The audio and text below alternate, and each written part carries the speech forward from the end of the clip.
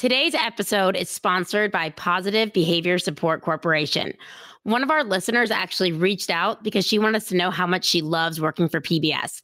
So she put us in touch with the company and they sponsor this episode. So are you an ABA professional looking for your next career move? Well, look no further than Team PBS. Team PBS is the premier provider in delivering ABA services. And guess what? They are currently hiring ABA professionals, including BCBAs and RBTs. They're one of the decade's most innovative companies. Team PBS is driven by its customized technology platform that helps to create high-quality, individualized behavior plans. Hell yeah. They are so much more than just good technology. We've done our research. Team PBS also offers amazing benefits, including health insurance, paid time off, weekly pay, various bonuses, paid drive time, that's key, live and free CEUs. You guys, it gets expensive being a BCBA. University partnerships and 401k retirement options. Is Team PBS an option in your state? Well, they're rapidly growing. They currently have operations in 13 states and Toronto, Canada. We know we have some Canadian listeners, so keep in mind that their organization is owned and operated by BCBAs, so their ethics are your ethics. That is tough to find. To take advantage of an amazing career and these awesome benefits, check them out at www.teampbs.com or call them at 1-855-TEAM-PBS. It's behavior, bitches. Hey guys, it's Liat. And Casey. And we're back. What episode is it, Casey? 21, baby. We're into the 20s now. How exciting is that? 21. I can't believe we've been doing this like this long. It's amazing. Okay, 21. What's the rhyme? 2-1, ready to have some fun. Today's topic is going to be extra fun because I love it. What is it? Sex. It is sex. We're going to get to that. So as always, you could subscribe to us on Apple or wherever you listen to your podcast. All you can do is click the subscribe button, leave a 5-star review. Obviously, if you love us. If you don't love us, don't leave a review. Thanks. You can find us on Instagram at Behavior Bitches Podcast. You can find us on Facebook at Behavior Bitches Podcast. You know where to find your girls. And our website will be running really soon. It's like embarrassing at this point. We're working on it. What have we been up to? Casey left. Yeah, I left last week. I got home Monday. And then I actually just got back from another conference. I went to a Tate Behavioral Conference in Springfield, Mass. I just follow Ryan O'Donnell around the country, clearly. It's like creepy. It's creepy. Dude. I know, it's really creepy. My husband's giving me these eyes right now. Like, but no, Dr. Megan Miller, Ryan O'Donnell, Kim Behrens, and Matt Sikoria, who is a behavior observational podcast. He's my huge mentor of why I even wanted to get into podcasting. So it was awesome. Hashtag Casey's the biggest name dropper ever. It's my favorite thing to do. Like name dropping in the field. Yeah. One time I saw Dr. Carbone. Yeah. One time. Yeah. Oh, Casey. I'm so like that. It's true. It was awesome. I love learning always on the go here. What about you, girl? I have some news. It was a bit of a rough week. I mean, I moved into a house, which is amazing. I know last week we announced that I was pregnant. This week I have to announce that I am no longer, or I guess I am still pregnant, but unfortunately the baby did not make it. And I think it's important to share this because so many people are secret about miscarriages. And I know I even announced it early. People usually wait 12 weeks. And I was like, well, if I know I have a lot of health issues. So if this happened, I feel like I'd be open with it because I can't tell you how many women have reached out to me being like, me too. And it's really common. And thank God I'm doing fine. You look great. You look great. I look like shit right now, but not related to that. I just moved. I'm looking like shit, but I'll look hot soon. Don't worry. Well, you know what? You've got a lot of support and yeah, literally. But my one advice I could give to people just from this is share your vulnerabilities. As Brene Brown says, when you share something like this, it gives people the opportunity to be there for you and show support and say they've been through something else. So I know it's difficult during these times, but it's really important to be open about these different topics. And as you know here, we're real, raw, and relatable. So this is real life, guys. Real life. We love you, Liat, so much. Sending you all of my love over here from New Hampshire, which, by the way, is beautiful in New Hampshire right now. The foliage is peak. You should be here, but you're not because it's too cold for your fingers. Anyways, let's get to today's topic. Today, we have a very special guest. I mean, I'm feeling too legit to quit right now. We have behavior momentum. We're getting real guests. People actually care about us. WTF. Some of you guys may be all too familiar with this dude for his amazing short videos and his network called Sitecore, aka if you don't subscribe, go subscribe and watch their shit and leave them love on their YouTube. Anyone doing cool shit in the field deserves the reinforcement. You guys should understand reinforcement by now. It's episode 21. If not, open your Cooper book or open your Google browser. Anyways, if you don't feel like watching a 2-hour video to get to the point of any topic in ABA behavior that you want to understand. I mean, sometimes you just want to understand matching law and not watch a 3-hour video to get it personally. But maybe if you're Casey, you like love to like jack off to these videos that are like 4 hours long. No, dude, I actually watched all of Ryan. Well, we'll introduce Ryan, but Sitecore's YouTube videos when I was in my master's program. I used them. I probably have watched all of them. They're awesome. But so Ryan is actually from Spokane, Washington. He has been studying sexual behavior since 1999. How old were you, Liat? I was 9 years old. So he has been way studying too young. sex. Yeah, I was not even thinking about sexual behavior at this age. Thank God. Anyways, we have an expert. So Ryan has his PhD from Washington State University. He primarily focused his studies on self-management from an applied experimental perspective and in behavior analysis as it applies to teaching college courses. I love that he's worked in OBM type roles for universities, as well as a faculty role at Eastern Washington University. Currently, he is the operations specialist at Northwest Autism Center, continuing with his OBM work in an ABA setting. As Liat mentioned, he is the co-founder with his buddy Brad. Brad will also be on the show at some point, of Sitecore. Basically, he is an all-around behavior analysis super freak, and he feels he shares an uncanny resemblance to Nicolas Cage. Ryan, welcome to the podcast.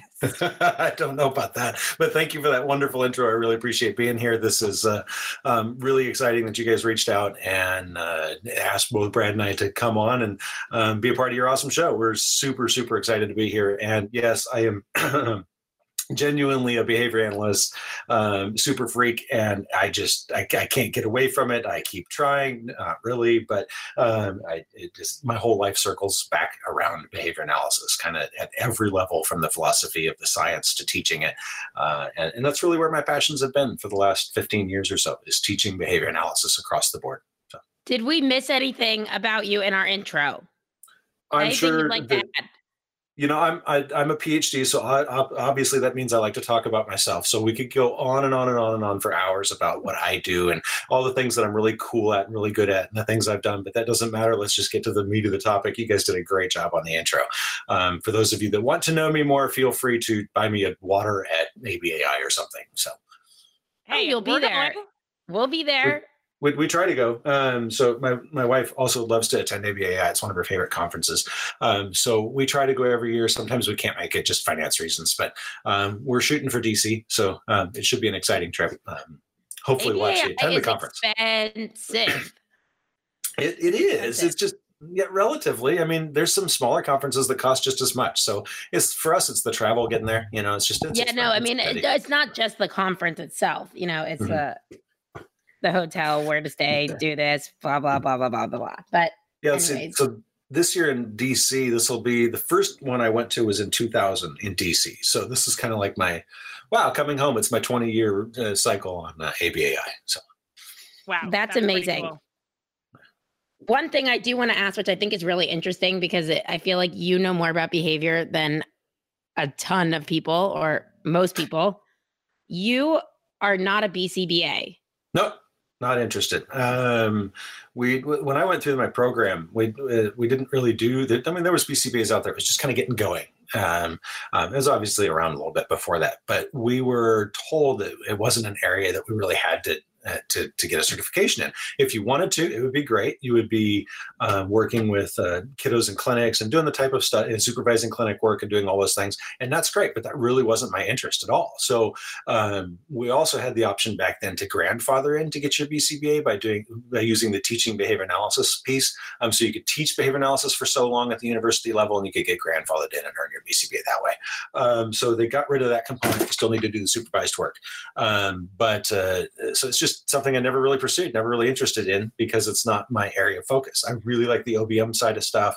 I love teaching the content, and like I said, I teach people that become BCBAs. So I even do adjunct work here and there. So there's a whole bunch of, so I'm at a bunch of layers. I just don't have a BCBA, just not really interested. But I just think that's really cool. And I want to put it out there because obviously Study Notes ABA, we're doing the test prep for the BCABA exam. And we try to tell people all the time, I mean, it's an awesome accomplishment, but it doesn't define you. That is not the be all end all. Okay, now I'm a behavior analyst. Like, you don't even know anything when you enter the world of ABA. You have so much to learn still that I don't think that title is the end at all. So I think that's really cool. You guys, I'm sure he would pass the test in 3 seconds with flying colors. He knows the task list if you watch his YouTube video. Yeah, he definitely knows the task list. So that's not a defining feature. I think for fun, you need to just go take it though. I would love to, but in order to take it, you got to do your 750 supervised hours, and I'm not really interested in doing that. There's a certain irony. You need a supervisor? Yeah, you want us to supervise? I think that would qualify as a dual relationship at this point. Yeah, although sure, I would. If you want to supervise me, I will happily do it. I don't know what you would want me to do. So, but maybe with something we can talk about. It's something that Brad and I have talked about because he does have his BCBA. We really work well together because he fills the gaps that I don't have. Right. So Brad is an amazing behavior analyst, one of the most knowledgeable behavior analysts that I know, especially with regard to applying that context or his skills into the real world and doing some work with kiddos and non-kiddos as well. He's got a very unique approach that you don't often see. And part of that's because he really took his training upon himself, and he did his program, an online program, which is great. But he really took it into a different direction on his own. And he really went into the philosophy and the science and all by himself. And you guys will be on together, and we already have the title, Behavior, Bitches, and Beasts. So yes. We'll be sticking to that. This will not be the last of Ryan on our Bitches podcast. We want to talk today. We were, talking with Ryan. I kind of want to know if you could just quickly, before we get into like the bread and butter of what we're talking about today, how did you get into applied behavior analysis? Like, what was your, moment, or what was your undergrad that may have led you to this? Undergrad was Dr. Charlie Cleanthus at Eastern Washington University, which you saw when I sent you that link to the textbook that we wrote together. So we developed a friendship as an undergrad, and we used to go flying every Friday, believe it or not. So he's a pilot, private pilot, and I grew up with my dad as a pilot. And anyway, so I grew up around airplanes, and it was the way that we connected in his human learning course, right, the NEAB course. And it was one of the first college courses that I sat up in the front row for because I was that interested. I was like, oh my gosh, I want to know everything about this. And Charlie was a totally crazy guy, totally awesome, born and raised in Cyprus. So he had a wonderful accent. He looked like Einstein, and just a cool guy. Anyway, so we hit it off, and then we would go flying every Friday. So while we were in the airplane, we just started talking about ABA. And the next thing you know, it went in, not just ABA, really more about behavior analysis. And then next thing we know, that kind of pigeonholed it, or that kind of dovetailed into doing things like, hey, do you want to do some studies? Do you want to do some research? Sure, let's do some research. And that's where we went into the topic that we're going to talk about today. And then that just continued from there. And it's like, okay, hey, we've done this research. Do you want to present it at ABAI? Heck yeah, let's apply for it. So we tried to present at ABAI. So I actually, my first presentation at ABAI was as an undergrad when I was just finishing up. I was a senior, right? So I was just finishing up, getting ready to go to grad school at WSU. And so my first presentation was there in front of my future faculty advisor, and I was completely nerve-wracked, and it was crazy. But it was fun. So that's really how I got into it. So. Talking about sex in front of your, faculty, right? Yeah, That was that talking about pink boots and conditioned stimuli and how you can develop fetishes and all that fun stuff. Yeah, that was all right. You're at a professional conference. Academia was new to me. Like, nobody in my family is an academic, so I didn't understand any of this stuff.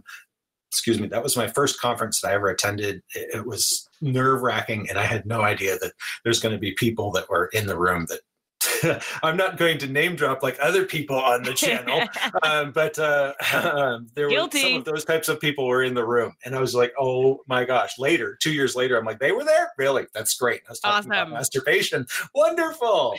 So anyway, and that's where I learned quickly the words don't really matter. It's like, it's all good. All this stuff needs to be talked about, and it's behavior, and it's important.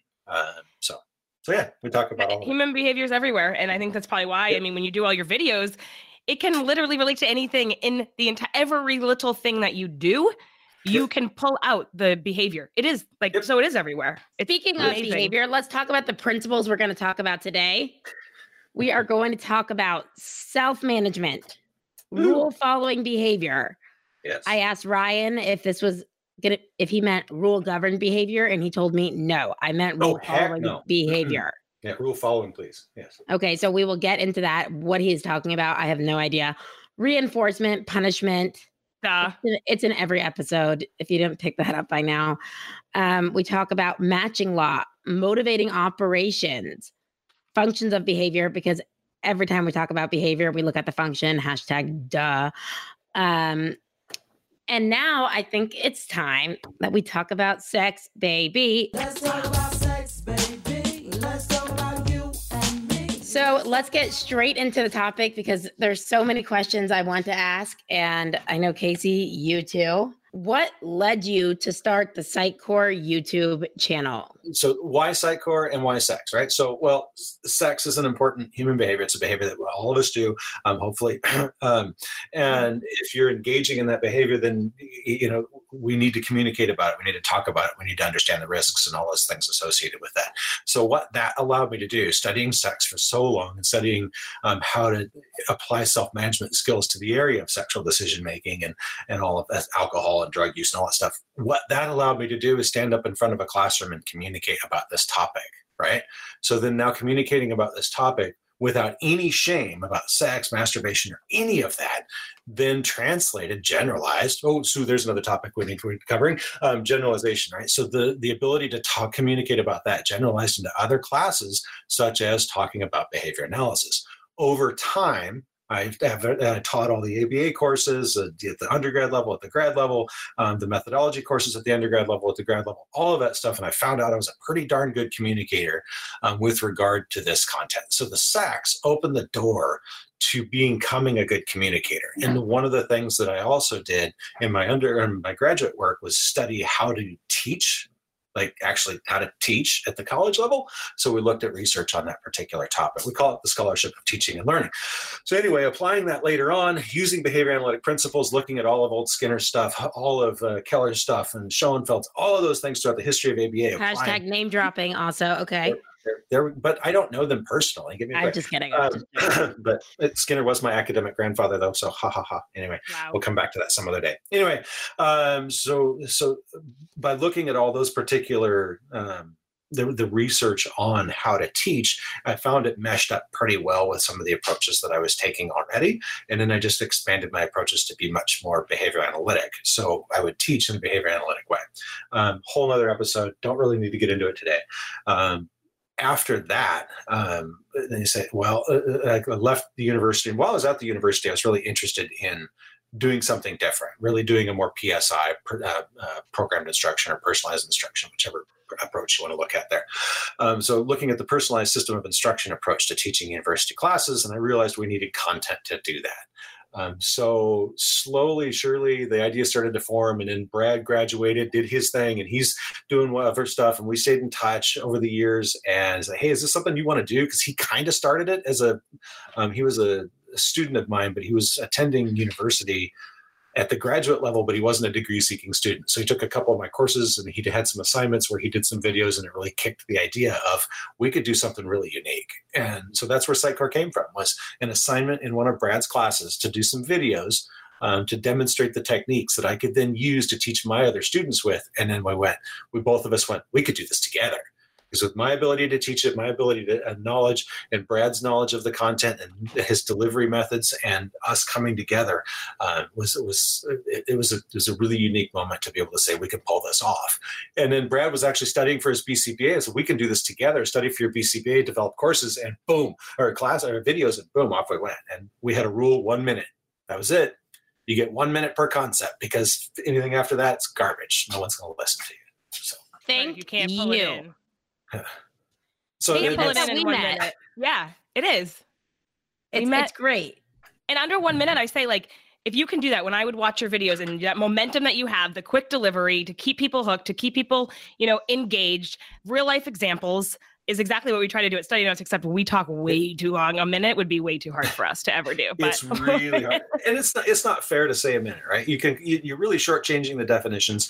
So, I've been teaching behavior analysis for 20 years. So for me to deliver an idea in 1 minute, it doesn't seem fair to the idea. So it's really focused me as a faculty member and as an instructor to say, hey, what's the core of this? What does a student really need to know to get it? And if it takes you 50 minutes to do that in a lecture, I just don't think you're just being as effective as a communicator as possible. So we tried to do it in a minute. It's not perfect. You guys know that. Some of those things aren't the best. But we also try to throw an example in there that is non-autism related, because we want people to remember always that behavior is behavior. And it's not just autism. So absolutely. All right, Ryan. So there you go. That's how it ties. We love that. It's so interesting what you and Brad have created. So let's talk about when you started the studying of sexual behavior, right? Yes, let's do it. Yeah. And I want to know I think it was, you said your dissertation. Sure. How did you do that? How did sex become your topic, and what was your study, and what did you implement? Oh my gosh, that's a really long question. It's one of those things. Let's break it down. Talk about yourself for an hour. No, let's talk about how it applies. But yeah, Casey, let me explain a little bit here. Dr. Thomas Brigham, who is my PhD advisor, before I was one of his students, several years before, he was working with Dr. Colin Peeler and a couple other people that I'm going to forget their name for because I just forget names. Anyway, he was working with them, and they developed this undergraduate course on sexual decision making, right? And the idea was take ABA and apply it at every level for a college student, at every level. So what are the problems that university students face when they come to university as a freshman? Well, they got all these new choices, they got all these new sexual partners, they're becoming adults, they're 18, they can go out and do whatever they want, blah, blah, blah, and all these crazy stuff and all that. So how do we teach them to manage their own behavior? Well, Dr. Brigham, Tom, had a long-standing career in self-management, also self-management with adolescents. So it was natural for him to apply that. Well, so him and Colin and some of his other graduate students put this course together, and then enter Charlie and I. Right. So Charlie was friends with Tom because they're behavior analysts and have been for forever. And they didn't live too far away. It's an 1.5 hour drive between the two universities. And Charlie finds out about this sexual course. He called it Sex, Drugs, and Rock and Roll course. And he comes to me in class and say, hey, Ryan, do you want to adopt a sex, drugs, and rock and roll course here? I want you to teach it. And then we can do research on it and we can work together.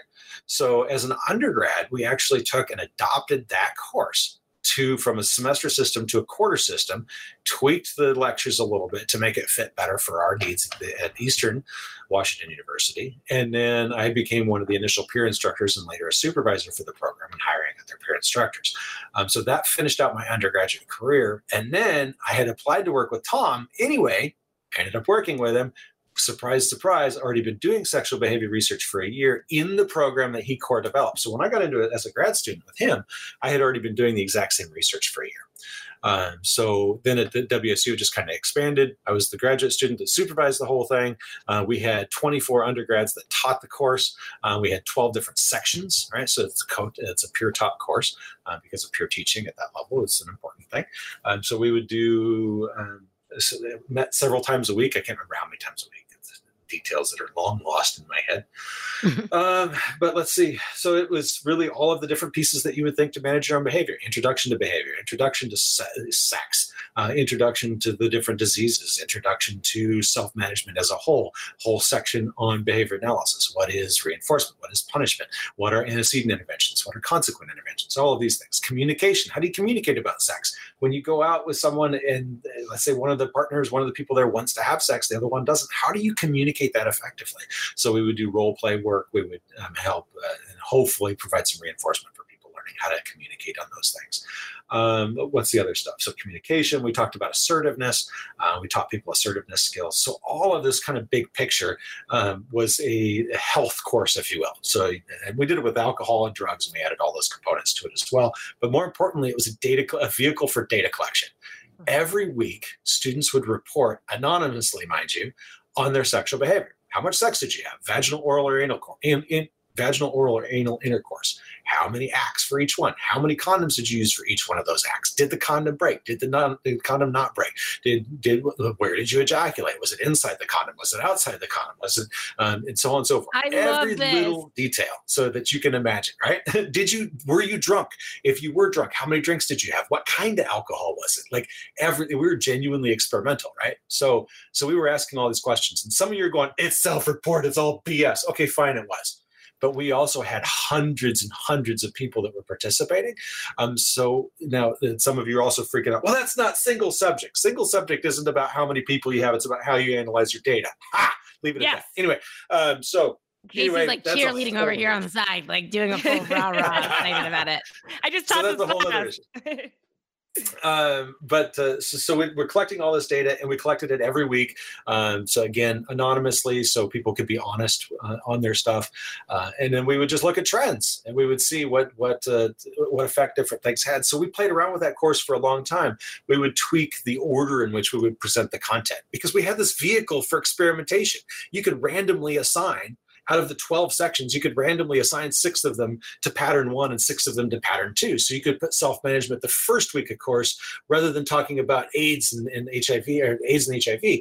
You could do those types of manipulations. You could add things like adding in an online discussion component. Does that improve the communication about the content, and so on and so forth? So you could do these things experimentally. So when I say I did applied experimental work, that's how we did it. It's an applied problem. Sexual behavior is an applied issue, but we did it using experimental approaches, right? So when people talk about EAB, they often think, hey, just rats and pigeons. Oh, hell no. Don't just think rats and pigeons. Think experimental analysis of behavior, not of a pigeon's behavior, not of a rat's behavior, not of a dog's behavior, of behavior. That's it. So we did that. So we did EAB work in an applied setting. So did we have as much control as a lab? No. But did we have more than a typical applied setting? Yes. So I really consider myself to be an EAB applied EAB guy is kind of the way I like to look at my stuff. So that's really how it all got going. And then it just continued from there. You can imagine the iterations and the variations. It's a 16-week course. So if you think about Was it open to anyone? Is open to anyone, mostly freshmen took it. We because really, I feel really like wanted freshmen to take it. Yeah, and I feel like that'd be the popular class that people want to take. They see sex in the title and they're like, yes. Yeah, and they did. It was really popular. Sometimes, some quarters or some semesters, it would wax and wane. Sometimes there was nobody interested. Other times there was. But we had no problem filling 12 sections. Ever. Sometimes I had to raise the caps. I remember raising the caps once because it got really popular for a few years. But so we got like 20, 25 students in there. You really don't want it more than that because it's all discussion based. And then, so all of that work then folded in back after I left university. I graduated, did a bunch of international work, and then came back and worked at my alma mater at Eastern. And guess what? We decided to redo the course. So Charlie and I went and redid it from scratch. We said, okay, how much have we learned in 20 years? Let's go back, or 15 years. Let's go back and redo this thing. So we did. And we continued to study it. We continued to do work with it. And we're going to be presenting some stuff at ABAI this year on it as well. So it still continues to produce research. We could data mine that for 20 years. There's so much content that we've developed and looked at over the years. So did a couple of different versions of the textbook, which is out of print now. I think there's one left on Amazon. It's like $100. I'm like, I was looking when I sent you guys the link to the video or the book. I'm like, wow, it's a $20 textbook. I know. I looked at it when you sent it to me.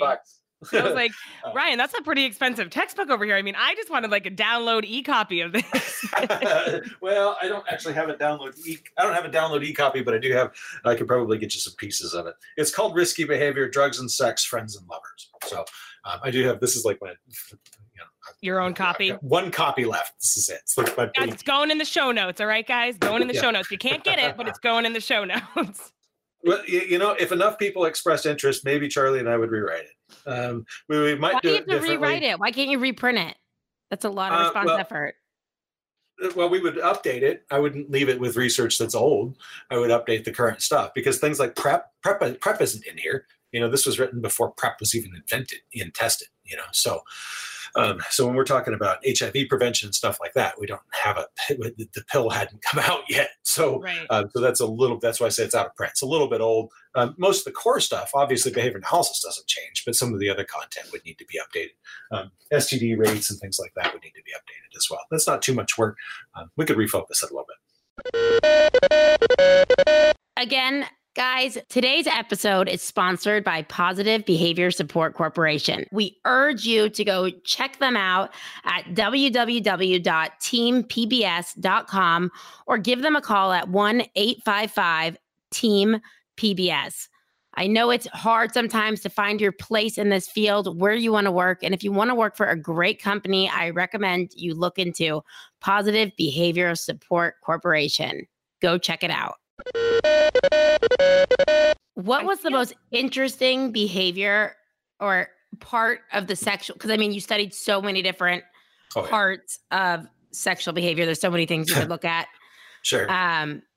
What would you say was your most interesting findings that you had? Like, was it regarding? I don't. There's.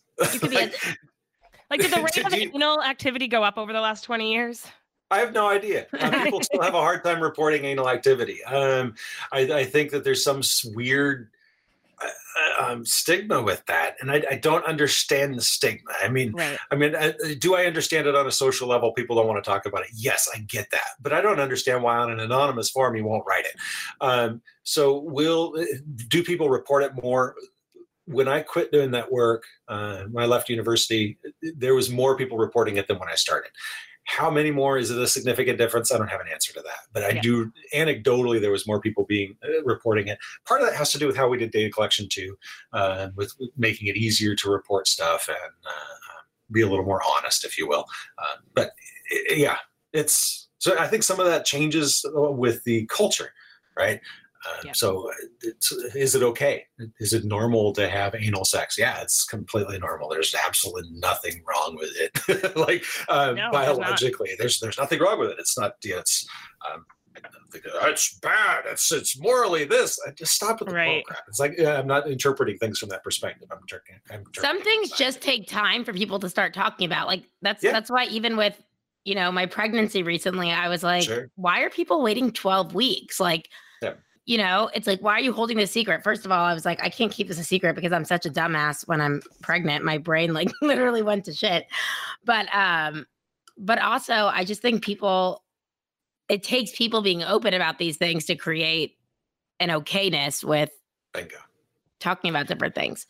I feel like if at my university, bringing light to this topic, like you guys did at the university, to have this even as a course option would have helped me as well as many of my friends at the time. When we're freshmen coming in, you're right, we are now on our own, right? And we have all this freedom and all this like doors that are open to going to frat parties and just all these things where it's like sex is everywhere, alcohol and drugs are everywhere. And so calling it like it is and talking about it, if that was available for me, I feel like my experience might have been a little bit safer.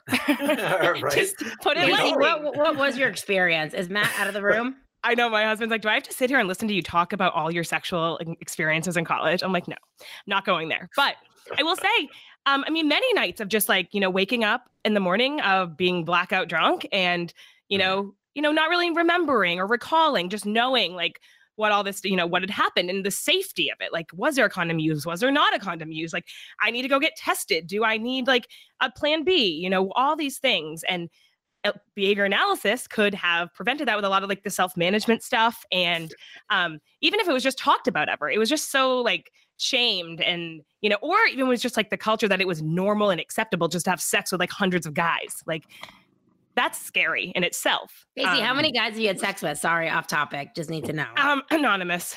On a friendship level. I'm not here for my family and friends to listen to that. So, okay, anyway. text me later. Yeah, will do. But yeah, I think that's really important. And more universities should adopt this, whether it's your kind of thing or just having a class would be really, really, really helpful. Totally agree. And we had several universities around the country that knew us or were Tom's former students or something like that. There was connections. So there were several universities that did do something like this. It's often just not as supported as what you might think. You want to get for me, biased, obviously. I'd love to get this as a required course for all freshmen. Right. Absolutely. You show up. This is one of those things you need to do, or even at the high school level, which we tried to do some work at the alternative high school a little bit. And these are just skills that people should talk about. And I still think that there's still a little bit of taboo talking about sex. It's easy to see the taboo when you get into public and you start talking about it. People still giggle and it seems shameful about it. I'm like, there's nothing shameful about this. Let's communicate it. Anyway. How do you think you got here as a human being? Right. There was sex involved. Right. Like my family. It's a science, that sperm and the egg and like all that stuff. Yeah, it's pretty easy to understand. Yeah, absolutely. Yeah. So Leah, to answer your question of what was the craziest thing, I think one of my go-to answers is we used to study whether or not people were partners so they could identify, they had a way to anonymously identify who their partner was on these data sheets. So we could see like partners would report different number of sexual acts. So it's like, wait a minute. So partner A is the male. There's not IOA here. It didn't match up, right? But then we had asked the question of also, is there new partners? And they would say, no, there's no new partner. So they have one partner this week. The female would report 5. I'm just going to make the number up as an example. So 5 vaginal intercourse acts, and the male would report 3. We couldn't figure it out. It took us probably 2 years to figure out what the heck this trend was. We didn't know. We didn't understand. We just reported the data as it is, and we would note this thing. We couldn't figure it out. So finally, this is behavioral. Totally going to love this. So finally, we went back to the class, one of the classes that had a problem with this, and we said, we had the instructors ask the students, define what vaginal intercourse is for both the males and the females. And everybody wrote it down. And what people were defining was orgasms. Oh my God. So it was really simple. The women were having more orgasms than the men. Surprise, surprise. That's not a surprise at all, right?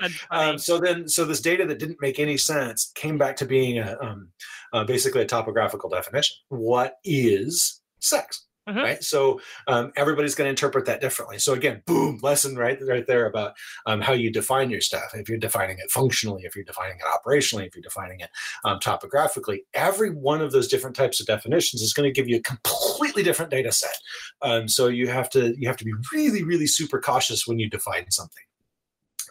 And that was a classic example of it, was that there was this difference there.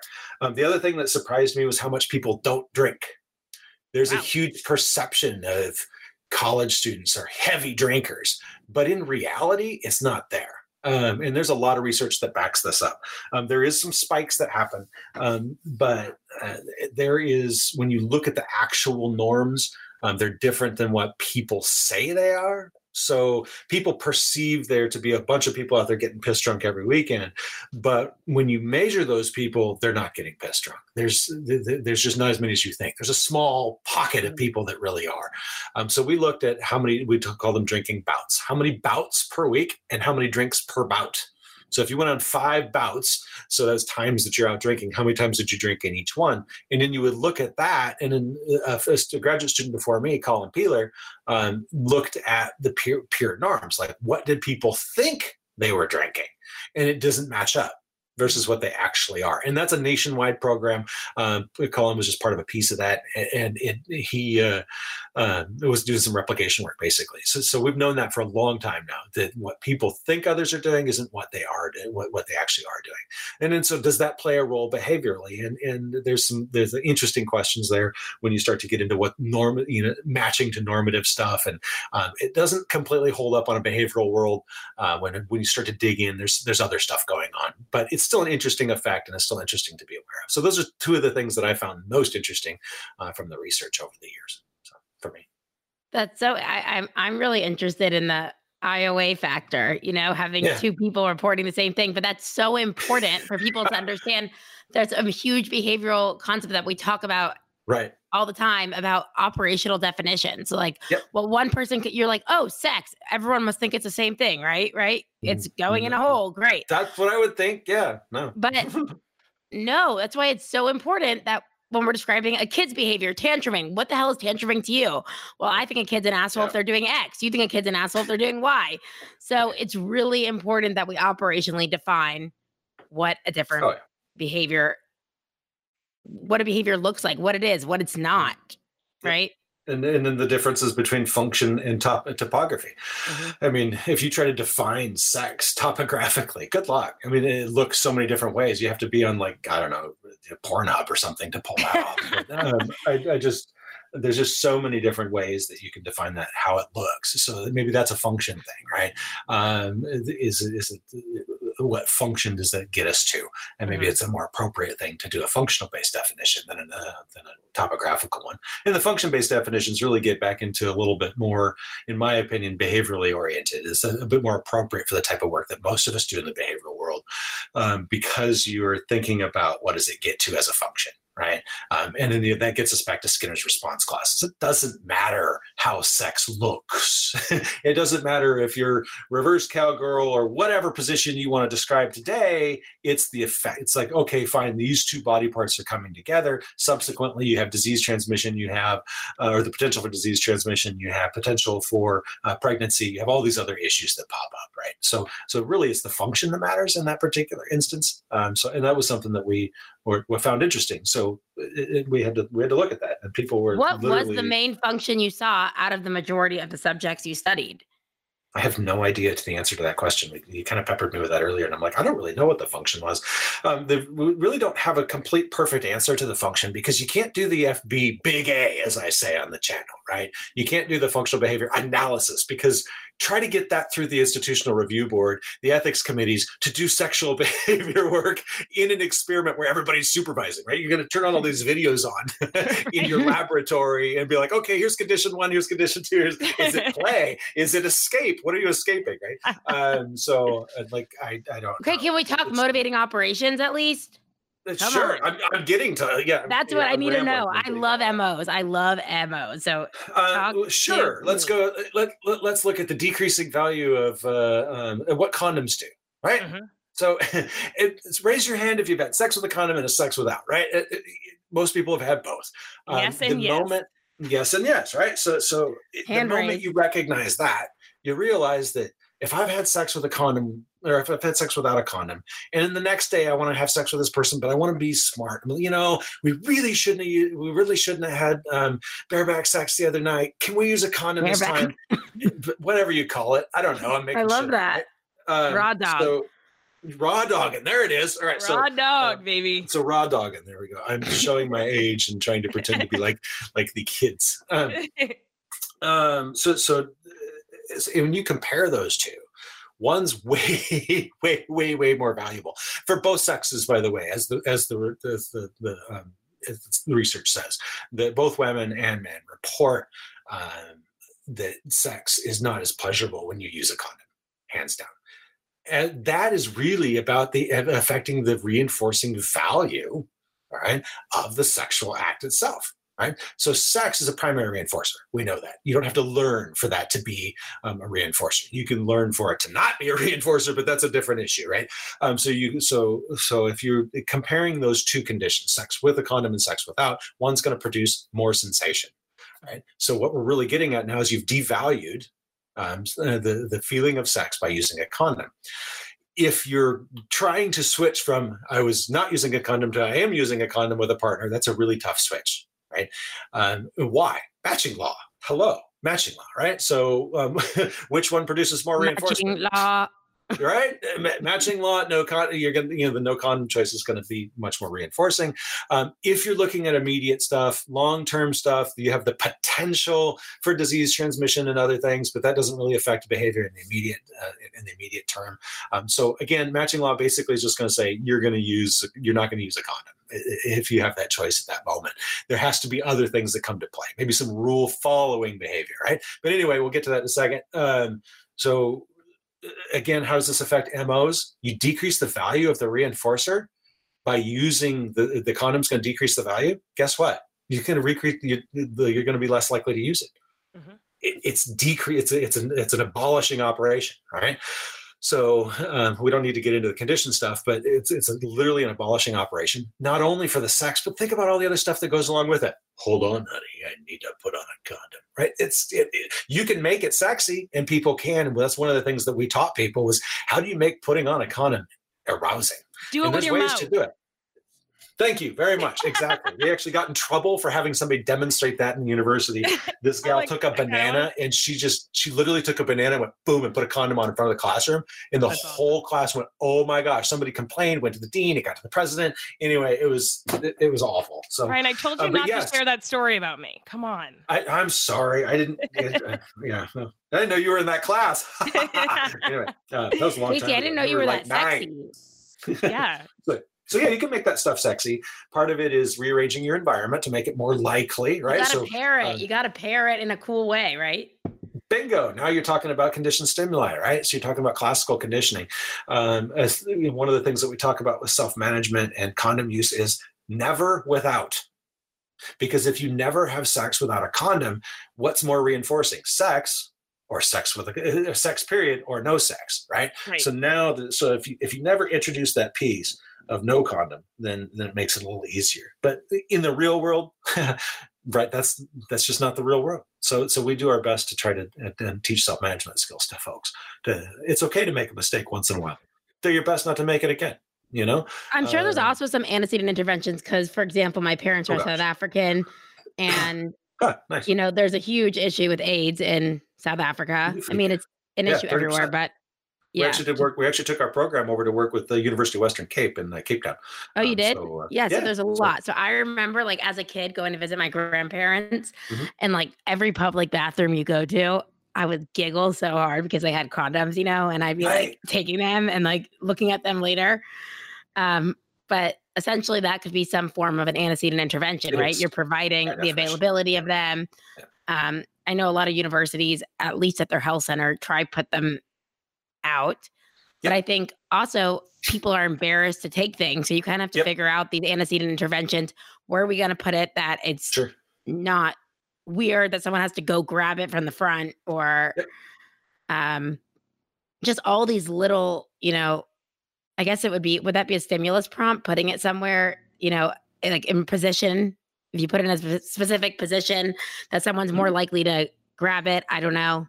Maybe. Yeah, you could put cool signs around it would be your stimulus prompt, right? So you could do, want to get laid this weekend, big old sign and banner, and then use these. There's lots of innocent interventions you can do, making sure they're by your bedside. That's rule number one. Wherever you're going to have sex, keep the condoms. Don't keep a condom in your wallet, it ruins it. Don't keep it in your car, it ruins it. There's just so many things that you can't do with condoms to make them the most effective. But the thing you can do is always have them on hand.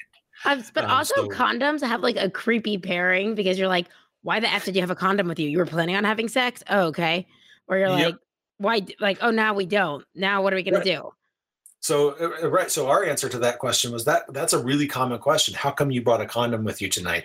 Are you just using me for sex? No, I'm not just using you for sex. But in case we decided to go there, I wanted to make sure that I protected you and me.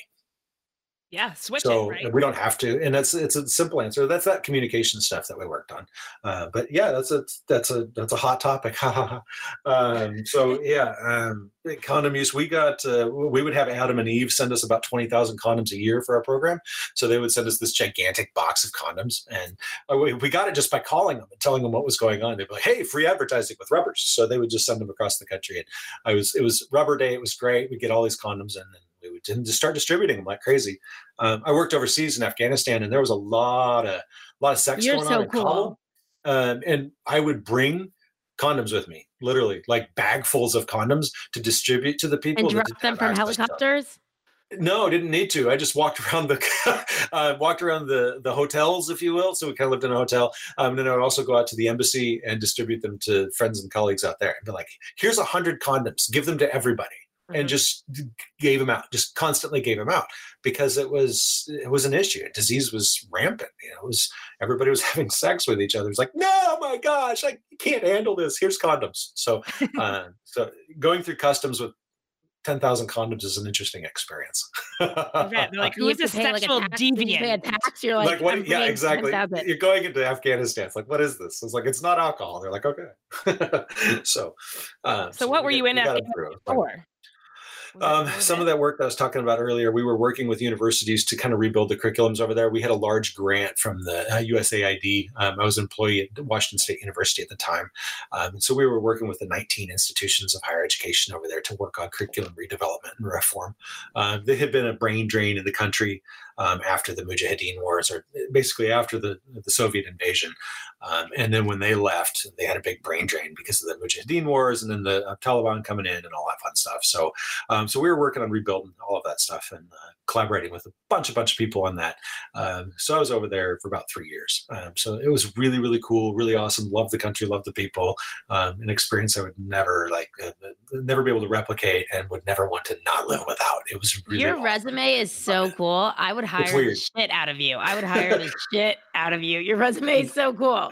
I'm not an easy person to employ. I will admit that my boss has a hard time bossing me, but she's doing really good. So we work really well together now. But I can be a difficult person to work with, to say the least, largely because of that really wild, crazy background. I'm like, yeah, been there, done that. I know better than everybody, right? No, so I have to keep myself in check a little bit because of all that. Okay, so my favorite behavioral principle is CMOT. I just love CMOTs because they're everywhere. And especially since I've been moving this week, I've seen everything as being a CMOT. I'm like, I can't get in this box. Where's this thing located? I don't know how to open my wine. Right. I don't have scissors to open this.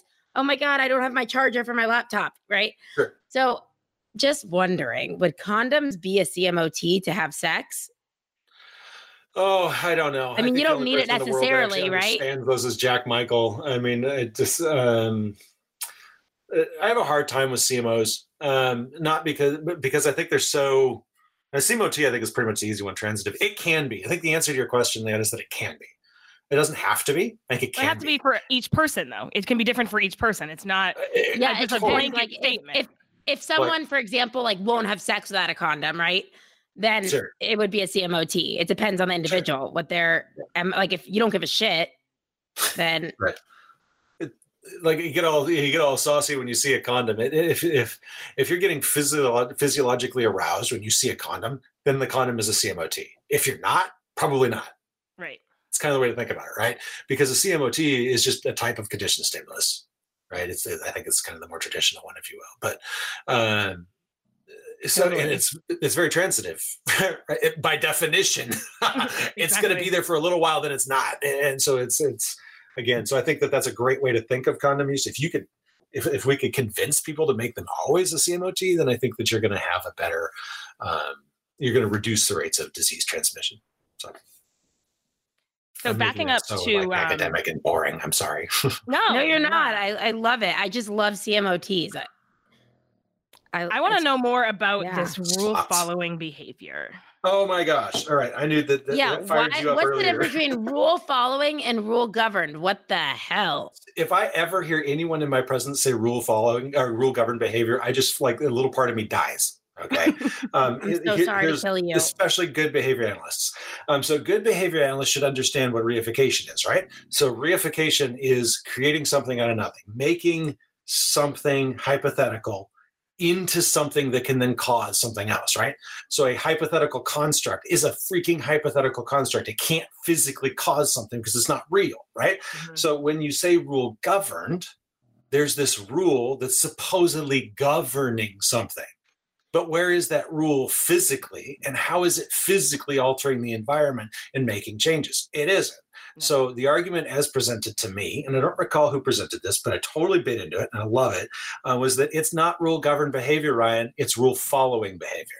And when you think about it as rule following behavior, the world changes. Why? Because now I can teach rule following. And it starts to explain why will someone follow person X's rules, but not person Y's rules? Why? Or rules on paper versus rules spoken to them, rules from a professor versus rules from a parent. All of this becomes different. Why? Think about it in terms of reinforcement. If I follow your rule, Casey, and I get reinforced as a result of following your rule, I will likely follow your rules in the future. If I follow your rule and it doesn't work for me, I will probably not follow your rules in the future. So I discriminate. Casey's rule sucks. It's that simple. So now I'm not going to follow Casey's rules. But I'm joking. Obviously, your rules are wonderful. But then I learned that Liat's rules, they work every single time. So I'm going to follow Liat's rules every time. Right. So then now we're talking about you just develop discriminated operants based on the rule of the person presenting the rule.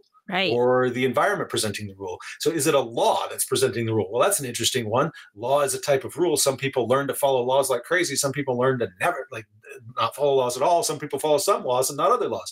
And I think it all boils back down to the behavior of following rules, which has been reinforced or punished. And I think this is something that our field is missing. And if you look at the Hank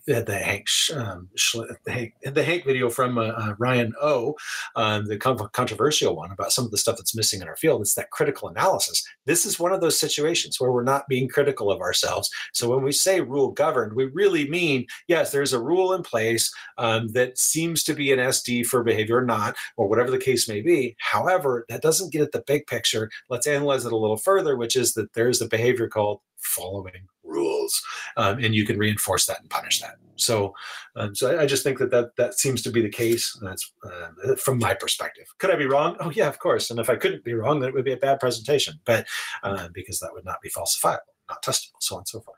So go out there, go forth and test this hypothesis. I believe there's quite a bit of research on it already, but that's why you'll never hear me say rule governed. It's rule following from my perspective. And again, it gets you at a behavior. And if it's a behavior, now we can change it. We can reinforce it. It gives you, for lack of a better term, it gives you hope. Yeah. If you've got some rule, if you're working on rule following behavior. So now are you saying, and correct me if I'm wrong, but like there's a contingency in place, right? Bingo. For following a rule. So there is a contingency there. You know, there's contingency shaped behavior, and then we get into this versus rule governed, right? So like, I would say, and after listening to you, like it's all a contingency. There's always a contingency in place. Sure. Now, of course, this is quickly going to jump into the RFT world, which I am not going to discuss today. I'm not prepared to discuss that. I'm still learning heavily. So, but that starts to jump into RFT, and why RFT gets so interesting, to be completely blatant, is that maybe, is there something else there? I don't know. And we can come back to visit that maybe in 2 years or something. But but yeah, is it all contingencies? Some people would argue no, and I don't think everything's a contingency, but I think it plays a huge role. And if you do look at things from a contingency, then at least it gives you the tool to do something with it. If you say, well, it's not a contingency, it is what it is, it's just biological, okay, you're done. It ends it. It's like that doesn't do it for me. I need that other piece that says, can we tweak it? Can we do something about that? And the beauty of a contingency, no matter how complex of one, is that it allows you that opportunity to do something about it, either can't it also be a contingency based on, like, it's a rule to you, right? You've heard it as a rule, but you've seen someone else come into contact with the contingency and you're like, that sucks, right? And as a result, like, it still is a contingency, essentially. Like, my best, like, not actually saying, like, my best friend got AIDS doing this. So now it actually, I mean, to you, it's a rule, use a condom, but it also is contingency based, because there was couldn't it generalize, like, those punishing or? Sure. Be cautious to remember that vicarious reinforcement isn't reinforcement. or vicarious Okay. punishment isn't punishment. Just because I saw someone get punished, that's not a contingency for me. That's a contingency for them. Them. And now that gets us right back to rule following, right? If I see you do something that gets you hurt, that's a visual SD. That's a type of rule for me. I can then turn that into a verbal statement. When Leah did that, she got hurt. I'm not going to do that. And every time so I'm now following a rule. So watching someone else might get me to follow a rule. And we do know that people seeing other people experience contingencies can change their behavior. There's a lot of research out there from the social psych world that match up with this stuff as well too. So there's a lot of inner science agreement, so to speak, right, on the value of looking at peers doing things and directly observing. And it even goes across species, by the way. Other species learn from watching other animals in their own species, even cross species. Cats will learn from watching you. You will learn from watching a cat, and so on and so forth. So there's all sorts of things that play a role there. Imitation, baby. Yeah, imitation. Generalized imitation was probably a bigger issue. It probably plays a huge role in all sorts of things that we tend to forget about. Imitation's got such a strict definition. It has to be a new behavior. It has to be instantly following the other one. And then generalized, right. I think is I think who was writing about that? It was Bayer? I think it was originally writing about generalized imitation in those studies. I can't remember. Bayer, Stokes and Bayer. I trust you. Yeah, I don't remember. I'm like, hold on. I'm going to go look up the article as I go over here to grab all the articles. But I don't remember. But anyway, I think generalized imitation, if you don't know about it, folks, just go look it up because it's way, way cool. Well, we've had a lot of good stuff from you. And I know that you and Brad are going to come back on for another episode because we've got so much shit. We don't want to blow all our load in this one episode here. No pun intended. Right, whatever. perfect. Pun was fully intended. Pun was intended. Don't lie. I've been thinking about it all episode. But yeah, I think sex it's an important topic to talk about. And the, self-management strategies like you're talking about for protecting yourself from disease, from pregnancy, from, or, whatever it may be, the risks that go along with it, whether it's alcohol or drug use with it, is all stuff to think about and actually just really bring out into the open. So it's not so like sacred or secret, Yep. Sex is great. We all fucking love sex, right? I can't wait to go have sex after this episode. Well, I hope you have a great whatever day it is today. Yeah, and please report data to me about which position you do. I need to know this, Casey, as a friend. No, we're gonna collect data. Wait, but Ryan, I know, Casey, this is literally just for selfish reasons because I have Ryan here and he's so good at explaining things. There's something that every time I need to explain it to someone, I have a difficult time. And it's not related to this. I mean, I guess it could be essentially. But Ryan, can you please, as the last thing, explain the difference between a behavioral cusp and pivotal behavior? I'm sure a lot of people listening would love to know. Go watch our video. Go watch the YouTube video. Go watch their YouTube video. Seriously, it's one of the most popular videos we have on the channel. In a short, pivotal is generalization, and cusp opens the door to new reinforcers. That's it. So if I teach you a skill, all right, whatever that skill may be, I could teach you something about woodworking. That will open up a whole new world of behavior that you can now do. That's our hashtag. A whole new world. Yeah. Oh gosh. Now you're don't make me sing. Brad doesn't like it when I sing, but I like to sing, so I don't care. So if I teach you how to do woodworking, now suddenly you can do things that you couldn't do before, which is more reinforcers. A pivotal response just allows you to basically generalization, right? So you pivot upon a response and you can now generalize that particular skill into new contexts, right? So, but cusp is really about new reinforcers. That's really, really, really the key. If you want to think about pivotal, think about generalization. If you really want to boil it down. Can you give me an example of pivotal behavior? Because I could talk about behavioral cusps all day. It's pivotal behavior where I get a little... Well, as a teacher, by definition, why don't you give me an example of pivotal, and I'll tell you whether or not it is. Oh, we're gonna make a dumbass on the spot. Thank you so much. So you're putting me on the spot. I know, right? So anyway, go ahead. Okay, so pivotal behavior. It's Kogel and Kogel, right? The two guys, and I don't know why. For some reason, I have it associated. Anyway, go ahead. Everything I teach is not I always try to apply it not to autism, but for some reason, when we talk about pivotal behavior, I feel like it's really associated with autism. And the one example I have is joint attention. Sure. In terms of being able to, now you have joint attention, you could use it in multiple settings with multiple people, right? Looking at the other item that you're looking at. But everything else that I teach, I feel like I could really explain it I could bust out 5 million examples, like every single thing I see. For some reason with pivotal behavior, it just doesn't, like if behavioral costs, I could think of a million. Pivotal behavior, sure. It's difficult for me. I feel like I know it by definition, and that's not how I like to know things. Sure, it's tough. It's because the distinction is small in my experience. The discrimination between them is fine.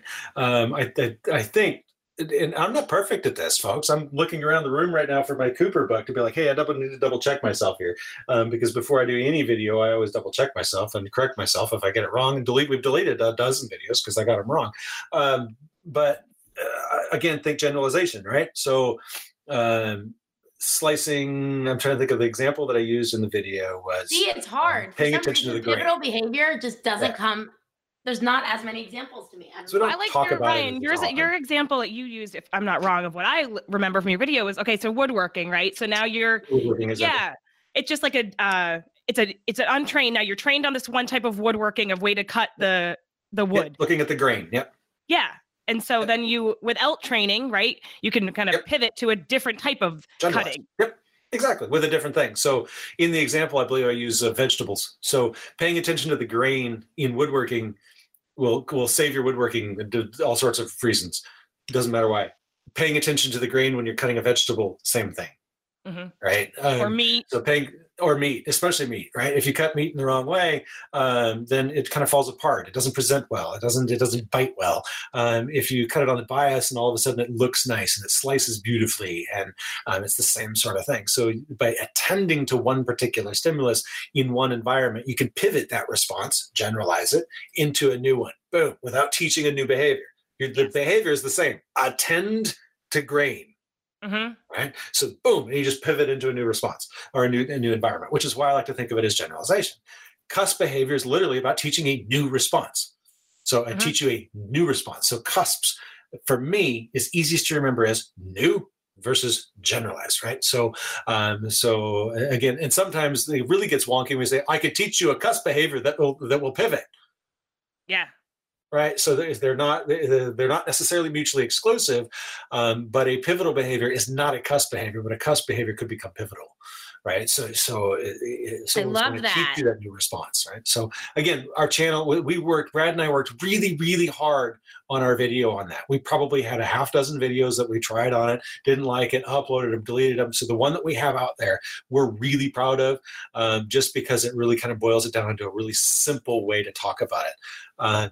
And for me being on the spot, I want to go into traditional lecture mode and lecture for like an hour on why it's this way and that way and not this way. So it's a little harder without being a little. It was totally for selfish reasons, and I'm sure a lot of people are you explained it right here. It's just like one extra thing in case they're studying for their boards or need to understand it. And also, guys, if you don't know, all of his videos are free.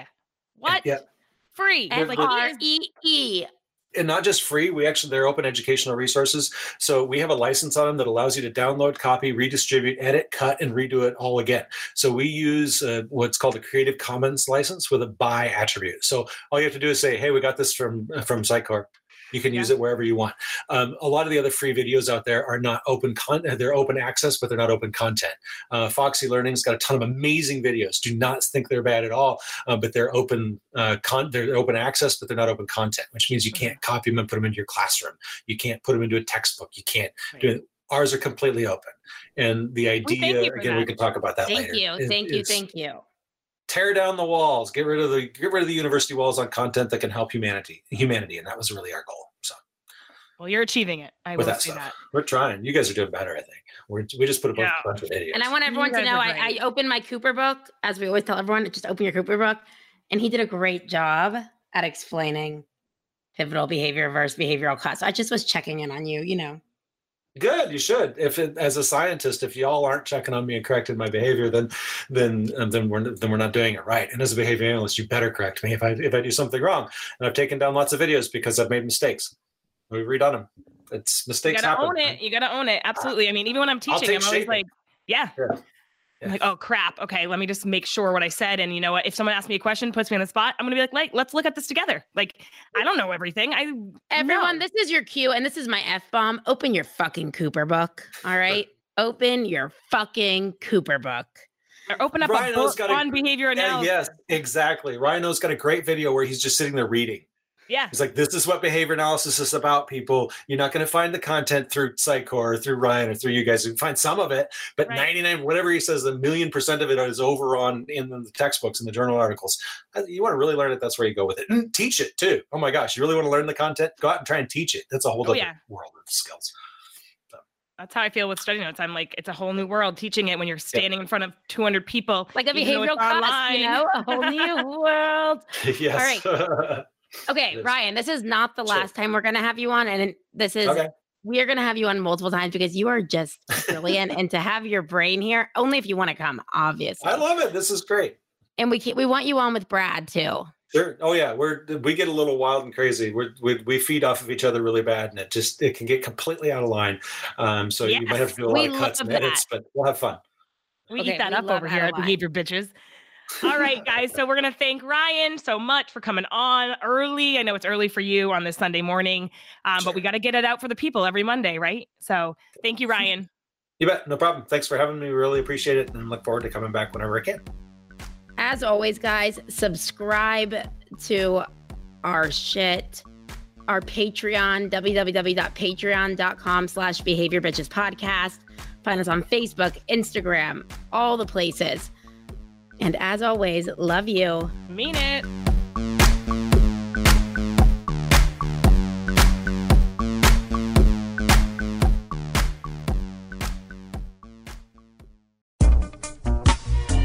Hey guys, it's Liat.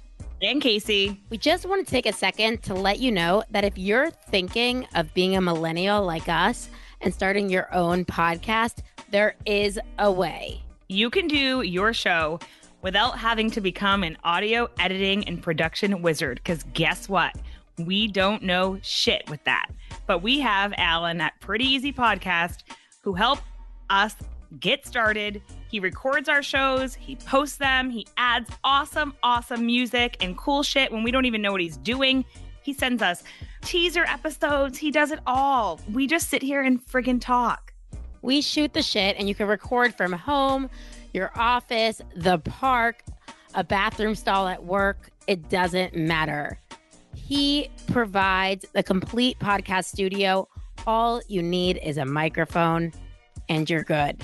Alan caters to your schedule and gives you a producer for your show at your beck and call. He has been super flexible with our schedule. Whenever we need him, we go to Google Calendar. We just book him. And he does all the hard work. It's like so incredibly easy. That's why it's probably called Pretty Easy Podcast. So be heard and have some fun podcasting like us. Go to prettyeasypodcast.com today.